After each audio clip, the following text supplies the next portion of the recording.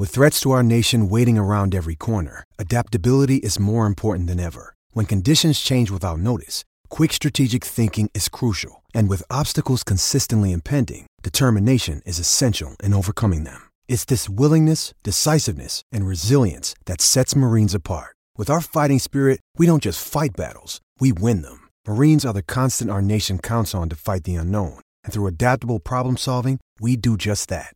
Learn more at marines.com. Hi, everybody. Welcome to a new week of Houston Sports Weekly, our weekly podcast on KPRC 2 Plus, and click2houston.com. We dive in just about everything. We've gone over 30 episodes already since we first launched this podcast. We have a lot of fun doing it and talk about what is making news in H-Town sports. Great to have you with us again if you're listening or if you're actually have it potted up and watching us right now as well. We appreciate that. Randy McAvoy, Ari Alexander with you. And, man, we got a lot to talk about because March Madness is here. The state of Texas well represented. We've got Houston. We've got Texas, Texas A&M, Baylor. That team up in Lubbock, right? In Fort Worth. TCU can never forget about the Horned Frogs again. We have That's right. Texas Tech did make it. They did not. Waiting we'd get an email from a Texas Tech fan. We had seven Texas schools made it. Shout out to Texas Southern, who is out now, and Texas A&M Corpus Christi. That's right. Who is... I think they already played Alabama and they're out. Yeah, they got knocked out already, but they made it though. Won the Southland Conference. The Islanders. That's right. Shout out to Texas Tech. Sorry, TCU didn't go so well there in Lubbock. Horned Frogs are in the tournament. Good. They're sneaky good. They play Friday, right? I have them losing to Arizona State in round one. Oh wow. Okay. They have some inner turmoil going on. They got a kid who's actually from here in the Houston area who just recently left the program. He was a big part of their near upset of Arizona last year in the tournament. Eddie Lampkin from Morton Ranch. Oh, yeah. Something happened there, and he's likely leaving the team. He hasn't played with them for the last few weeks, and there was kind of something came out on Instagram. So I'm not a big fan of picking teams that have just some sort of like something going on, right? Even if we don't know all the details, like Alabama is a good example of this. That I think they're going to go far. I think they go to the finals, but I'm not picking them to win because they just have so much surrounding them that it's just kind of hard to want to pick that team to be able to deal with all the outside noise. Yeah, and they're an excellent team, but they're playing. See, Alabama's playing first round. Are they in Birmingham? They are. They're playing Maryland in the second round. Okay, so they're going to get Maryland, who won they beat West Virginia, I believe. And then it's either San Diego State or Furman. So they have kind of a free and clear to the Elite Eight. Yeah, Bama is good. Auburn got to play in Birmingham as well, and they won their first game. As we're taping this, obviously it's Thursday. You know the results, kind of how things played out on Thursday, going into Friday, and of course the weekend as well. But Houston taking on Northern Kentucky. You got Auburn already moving on. Auburn's going to have a home base, whoever they do play there. In Birmingham. We talked about this. I told you, do not trust Iowa, and Auburn. You were right on that. Knocked out Iowa because I watch Iowa. I thought Big Ten battle tested. They'd be ready, but Iowa's interesting. So they're fun because Houston and Iowa have the same amount of quad one wins, and this is where I think that the whole quad wins thing is stupid because we watch a ton of the Houston Cougars. Yeah. I watch a ton of Iowa, and there's just these teams aren't close. And so you're looking at, yes, Houston plays in a worse conference, but Houston has 5 quad one wins. They're 7-2 against the teams in this tournament, which is pretty strong. And then Iowa has 5 quad one wins. And so you'd think, oh, this is a sneaky good team. They have all these good wins. But then they lost to Nebraska. They lost to Ohio State, and they play terrible against these teams they should be beating. And they were almost a 7 seed. If they wouldn't have choked out that first round of the Big Ten tournament, they would have been like a 7 seed, and they're not good. They're not good. They don't play defense, and you saw that against Auburn. Yeah, I tell you, tournament time is just fun. I mean, today we saw in the opening round, we saw Furman beat Virginia, right? Princeton, just shocking Arizona. I don't know where you had Arizona. I had Arizona going pretty deep. I had them losing to one of my Baylor. brackets, I may have them going to the Final Four. I don't remember, but you have an issue with you having multiple brackets. But you should have one bracket. I don't play 5 brackets. Okay. I'm in 3 of them. But I feel like you make your picks and you stick with because you get pressure from the groups you've always done, and you don't want to tell people no and all that kind of stuff. Right? Then just have one bracket. You put in all of the things. Because, if you have a good upset, you get them all across the board. But, then you didn't pick, let's say you picked the Princeton upset in one of your bracket pools. Yeah. And that's, a huge win because no one else had that. Right. But then you had just the chalk Arizona and, 6 of the other bracket pools. Where's the fun in that? You got to pick, you have one bracket. Probably so. I don't know, but I'm wavering on a handful of games. It's like, okay, in this bracket, I'm going to go with this team. But I get your point. But it's been a fun opening day of the tournament. It'll be a blast Friday, Saturday, and Sunday as they all take a step to the Sweet 16 and Elite 8. Hopefully Houston, and as we tape this, it's kind of a tight game with Northern Kentucky. I do expect them to pull away, but Houston has a shot now that they play Auburn in round number 2 now, Saturday, if that holds up. And again, it goes back to that they're going to have a nice crowd supporting Auburn right there in their backyard, basically. Which would be good for them, but for Houston, the story has always been, can you make a Final Four in the city of Houston? And this came up, I remember when 2017, when Phoenix had the Final Four, Arizona was really good. They were, I believe, a 2 seed that year. And that was the same storyline. Can Arizona play in the Final Four an hour and 45 minutes from their home base at Tucson? And they lost to Xavier in the Sweet 16, and it just kind of goes nowhere. And so that's where Houston has so many games to win before they make the Final Four. You got to win 4 games. Right. Northern Kentucky is weirdly giving them a test. I mean, I'm going to be honest, I don't watch a whole lot of Horizon League basketball, but you would imagine. You didn't watch the tournament? Really? They didn't watch it. No, not the Horizon League tournament. But you would imagine Houston would be able to get through them. Auburn's all right, but they lost, Jabari Smith is here. Jabari Smith plays for the Rockets. They don't have that level of guy. And then you look at the rest of Miami, Drake, Indiana, Kent State, that top corner, for them to be able to get to the Elite 8 just seems super doable. And then, I think Texas A&M is good. Texas. I think they'd run into Texas. I think they'd run into Texas too. I would love to see Houston face Indiana, because of all the bad blood when Sampson left the program. Which is funny that his first time to face them. The thing that he did wrong is no longer an issue. It's not a rule anymore. Now. Yeah, you can text whoever you want. Oh, yeah. Or it was. I remember Bruce Pearlman got in trouble with Aaron Kraft barbecue or something. And it's something you can do now. Yeah, I mean, that's I'd have to look up all the particulars of that exit from Indiana, but obviously he got in trouble, and there was bad blood on that deal for Kelvin Sampson. I think down deep it still drives him.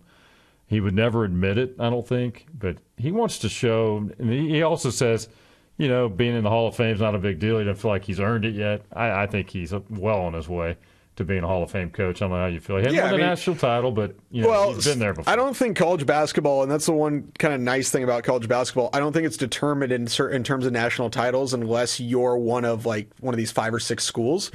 How many Final Fours can you make? And he's done it. He made a Final Four with Houston. He made a Final Four with Oklahoma. He's made a Final Four with 2 different programs. He took Houston from being awful 700-something wins to they're one of the better programs in the country now. Oklahoma was great when he was there. Indiana was online to do the normal things that Indiana's supposed to do based on their resources and talent until he was fired. And so he's got a ton of wins. He's made Final Fours. He is a Hall of Famer. Why wouldn't he be? Yeah, I mean, he would love this as his first chance, really legitimate chance, being a number 1 seed. This is the first time U of H has been a number 1 seed since 84, I think, 83, 84. Phi Slamma Jamma era team, yeah. And they're there. They're on the cusp of having a chance to do it in their hometown. Man, what a scene that would be. But as you mentioned, there's a lot to accomplish between now and then. It seems like, they just win 4 games and they're there. It's a lot tougher than that. Yeah, I mean, look at what happened to Arizona. Princeton doesn't have athletic scholarships. They give academic scholarships, and Arizona is one of the more power programs in the country. Their team is a little weird because after all the FBI stuff went down with Sean Miller, they had the one down year in recruiting where he had to pull a bunch of foreign guys. And so their whole team, they have the most international team of all time. Their whole team is made up of a Lithuanian guy, an Estonian guy, a couple players from different parts of Africa. I think Mali, they have a guy who's from Mali who played for an ex-Arizona player who now coaches the Malian youth team. And so they have all these random guys that they would never have if there wasn't this big FBI issue. But those are good players. Kirk Kriisa, these guys are they had the Pac-12 Player of the Year runner-up, and you lost to Princeton. So you kind of never know. These, go first win since '98, I think, for Princeton. Yeah, tournament. Which is Chris Young, who is now the Rangers GM, played basketball at Princeton. He's a 6'10" starting pitcher who's also played basketball for them, and I think he was on that team when they won. What do you think? Okay, just say Houston can take care of business. If they get head-to-head with Texas, I mean, I haven't broken down the lineup of the Longhorns. I do know they're very athletic. They're big. And, I mean, what a job is it Coach Rodney Terry? Rodney Terry. During that whole situation, when he took over the program, they've just continued a couple of slip-ups, but, man, they've maintained it very high level. They're good. I mean, they're a scary team, and they have guys that they've got a kid named Dylan Mitchell, who is a 5-star recruit who's supposed to be like a top 10 pick, and then he's kind of fallen off on the NBA draft boards. But there's a reason that he was ranked that high in the first place. Talent levels there. They have some older players that they mesh with some of these younger talented guys, and they can play. They can win. They've already moved on. They took out Colgate, which was actually kind of a close game for a decent amount of it. I think Houston can win that game, but if anyone's going to give them trouble, it's one of the very few teams in the country that's just like more athletic than them, and Texas, I think, registers there. I found it surprising too when the brackets came out. Were you surprised? I mean, I'll just go to the guys on CBS and ESPN. Literally nobody that I saw picked U of H to go to the Final Four. Yeah, and I think that has to do with the Sasser injury. Because I think it happens so close to when everyone's picking their games. It happened on Saturday, right? And so then he didn't play Sunday. And then everyone's kind of filling out their bracket Sunday and Monday and Tuesday. And so the first thing you're thinking of is, their best player has a groin injury. And so I think that has a lot to do with it. President Joe Biden picked Arizona to win the whole thing. To win the whole thing. Oh, wow. Is already out, and did not go well for the president. No. So it's. I mean, people are just sort of picking, right? There's not enough time in the day, if you're a sports fan who doesn't only follow college basketball, to watch enough of these teams to know how. Like I'm looking like San Diego State and Furman, right? Like, come on. Anyone who pretends to know how San Diego State and Furman match up is lying to you, unless they're on the staffs of those teams. I saw teams. a couple posts on Facebook tonight, too. I'll go with their word. They were saying, hey, my bracket's still intact. It's like, you picked Furman and Princeton? Yeah. Really? Okay. So, all right, let's see your bank account, because then you're the Furman-Princeton parlay, the money line parlay on those two games. You should throw $10. You probably won 1,000. Oh, man. So, I'm sure a lot of people's brackets were blown up. But, hey, it's going to be a lot of fun. Now, here's the deal. If you don't know, everything's opening with U of H there in Birmingham first weekend. If they win, things will shift with all these regionals. Midwest region will be in Kansas City. So Texas and Texas A&M, they're hanging out right now in Des Moines, Iowa. And if they meet in advance, whatever, they'll play on Saturday as well. But they would advance out of Des Moines to Kansas City as well. So a lot of moving parts. And then you got to win 2 more in KC before you bring it back to Houston. So it's going to be a fun bracket to watch, man. After the opening day with a couple of surprises, It's what March Madness is all about. I think it's kind of clearing out for Alabama to make it through their bracket to the Final Four so far. I'm looking at I like the Arkansas over Kansas upset. I've had that the whole time. Yeah. I saw Bill Self did not coach today. I don't know if he's coming back or what he's playing. The medical issues. He had stents put in the hospital last weekend. Scary. Yeah, but jumping from the hospital to a pressure-packed tournament. And how many coaches have had heart issues or had to quit? Like, look at Urban Meyer, Jerry Kill. Right. Like, there are so many guys. It's a high. I would love to see. The cool thing that Whoop does now, I don't know if you know about the whole Whoop thing, so I have it. It's a band that tracks how you sleep, your strength. It tracks everything. Yeah, so golf, it's really cool. So they work with golf now, and Patrick Mahomes, I think, has some sort of chunk of the company, and he wears it in the game. And so during the Super Bowl, they tracked him, and he put up a strain of 20.6 out of 21. So he basically used like 96% of his body's energy playing in the Super Bowl. Wow. I'd love to stick that on a college coach, especially like that would be cool. One of the insane ones, like Tom Izzo or like Sean Miller, that are just screaming and like just because he's not really doing the physical activity that the players are playing, right? But like, what's going on with your heart rate when you are screaming at a ref? I said it's an endorsement deal. They need to get these coaches signed up and then strap it on. The angriest, so like Fran McCaffrey on Iowa, absolutely. All right, so good talk on March Madness. That's a hot topic. Again, a lot of moving parts. Games are being played. Teams are getting kicked out. We'll see how it all plays out as they move on to round number 2 on Saturday for many teams and Sunday for the other teams that are playing Friday and Sunday as well. We'll see who moves on to the Sweet 16 and the Elite Eight. We're going to take a short break here on Houston Sports Weekly. When we come back, we'll talk a few minutes about the other big news. We'll talk some Astros, I'm sure, because as of this taping right now on Thursday, we're 2 weeks out from opening day, and they will be here before we know it as the Astros are set to open the season at home at Minute Maid Park, I believe against the Chicago White Sox, right? Yeah, yep. White Sox are here at Minute Maid Park, and maybe we'll dabble a little bit in the World Baseball Classic talk in segment 2, Houston Sports Weekly. We're coming right back. Hey, welcome back to Houston Sports Weekly. Randy McIlvoy, Ari Alexander with you as we continue our discussion on this 30-something edition episode of this Houston Sports Weekly. We lost track, but we enjoy doing it each and every week. If you missed segment 1, you heard us talk about March Madness and all the teams advancing and how brackets are shaking out, and that will certainly be something to follow coming up over the weekend as well over the next 2 to 3 days as we march on to the Final Four here in H-Town, NRG Stadium here in just a couple of weeks. So, Ari, you're a big baseball fan. I'm a big baseball fan. Hey, man, we're now 2 weeks out. If you're listening to this after Thursday, less than 2 weeks, it's going to be here, man. We're all in the middle of the World Baseball Classic. A lot of guys are away from their teams, but they play on trying to get ready for the opener. Yeah, it's going to 2 more weeks and a lot of stuff going on that week. First of all, like Houston that week, that whole week, right? It's crazy. McDonald's All-American game. Yep. Which we'll see if we intend that.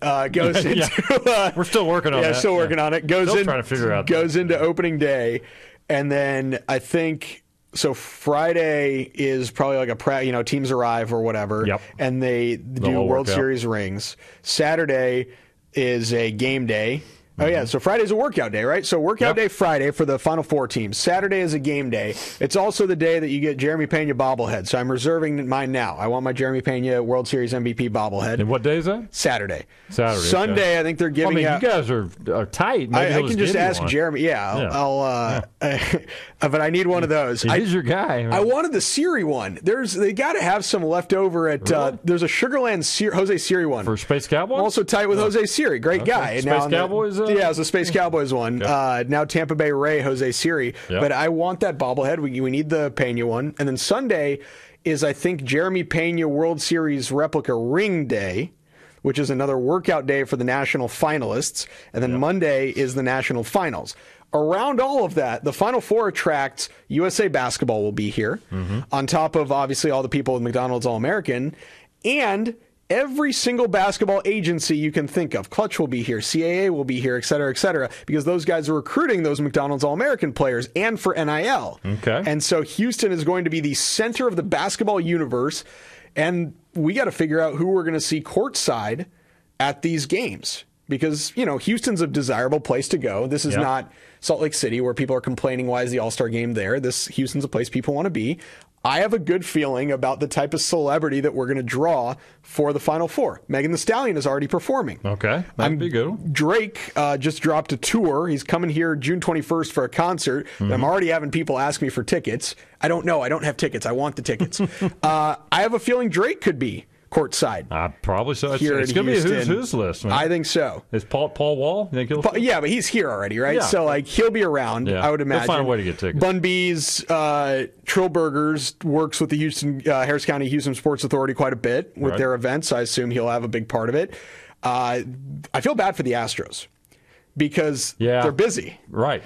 And you would think, an Alex Bregman, a Jeremy Pena, those guys that like basketball would want to go to the games. They can't. They're playing at the same time. That sucks. I feel bad for them that it's all here and they're 10 minutes away and they can't go. They'd be there in a heartbeat. Yeah, it's going to be a crazy week all week long. We'll have it covered on KPRC 2 Plus, click2houston.com, all that good stuff. Hey, we got a little bit of an interview that we'll run on this segment, Ari, from Jeremy Pena. You brought him up. I said, you know what? We got some sound we can run from spring training that people haven't heard yet. We'll run a little bit of that, but just general thoughts on what you've been hearing out of camp. It seems like, for the most part, outside of McCullers, I have not seen a McCullers update unless you've seen one. So one recently was that everything feels fine and he'll start throwing soon. Because I was there 3 weeks ago or whatever. Yeah, and they thought in 2 weeks from then he would start throwing. Obviously, it's been a little longer. So it's alarming. It won't be opening day.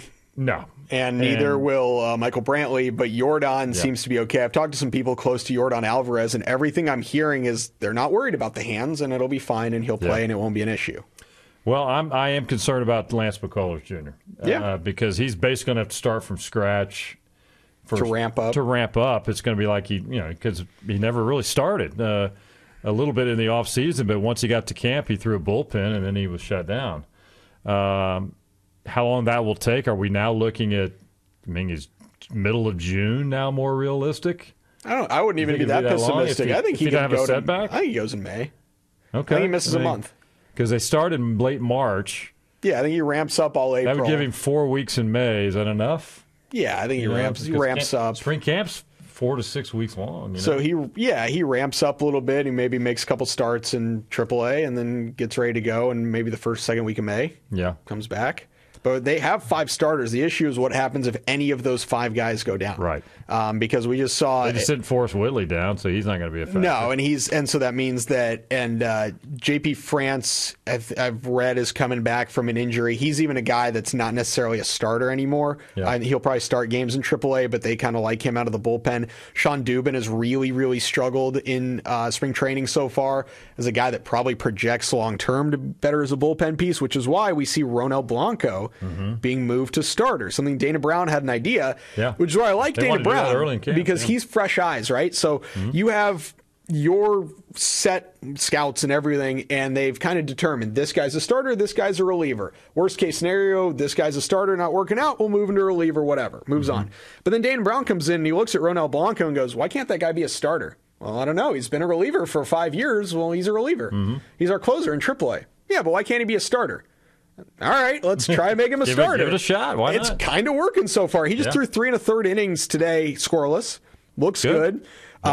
Mainly 2 pitches, but has a curveball and a changeup. This is going to sound insane. I'm going to back this up, and I actually checked with a few people on this, and they told me it's not insane, but it's like getting there. He reminds me, the stuff is like a slightly lesser version of Spencer Strider on the Braves. Okay. Fastball, slider. Strider throws 2 pitches. Blanco throws 2 pitches. Strider throws harder. But in terms of the pitch shape, what they do, the vertical break, the release point, all of those things, it's like a poor man's Spencer Strider. And Spencer Strider nearly won the Rookie of the Year last year. He is going to be one of the best pitchers in the NL. And you have Ronel Blanco, whose pitch shapes look like this guy, who's like maybe your 7th starter. So he's a name fans can look forward to. I think see so. If he could break in and be another arm that they can rely on this coming season. Hey, real quick, a couple of minutes. Let's listen in to Jeremy Pena from spring training. So I worked a little bit more on my body. And, last year, towards the end of the year, I felt like I was getting a little tired. So this year we worked on a couple things to, more routine-based, kind of knowing what I have to do in season to stay on top of my game. Walk us through the mindset going in when you know you got that bullseye on your back and you guys are the favorites again. I mean, the mindset is to keep getting better, keep winning ball games, and make it to the playoffs and have a deep round again. So that's always been the mentality. We have a winning culture here, and everyone's on the same page. You just turn the page. Last year is last year. We have a new year coming up. We already enjoyed it. We celebrated, but now it's time to lock back in, and now we have a new goal, which is to go back and hopefully win it again. What was the success like for your family, especially your dad who played the big leagues, and the rest of your family as well? I mean, it's actually special that I get to share it with my father, both being big leaguers now. He always had his stories when he played in the big leagues. Now I have some stories I can share with him, and it's special. What are your expectations for yourself in your second season? Just keep improving, be consistent, on both sides of the game, defense and offense, and the goal is to stay healthy, play the full year, and help the team. Adjust your off-season training at all differently than now that you have a year under your belt? And you know what to expect, I guess, in the big league? A little bit. I would say I was a little more focused, and I knew things I had to work on. I wasn't just working to work. It was actually working on the right things. And, that's going to be the goal this whole year, putting intent behind every single practice, behind every single swing, behind every single rep. He's, my first manager in the big leagues, and he was great to me since the first day. He gave me all the confidence in the world. Even when I was struggling last year, he was still, playing me. He was still giving me advice. He was still encouraging me to keep playing my game, keep playing hard and have fun. So, shout out to him. All right, that's Astros shortstop Jeremy Pena. He's ready for another breakout season as well to top off what he did last year. He's in the middle of the World Baseball Classic. Anything that will surprise you from him this year based on, I guess, how he's able to finish this past season in the postseason? So with Jeremy, there's two things I'm looking for. One, can he translate that little leg kick thing that he changed at the end of the year to hit sliders better?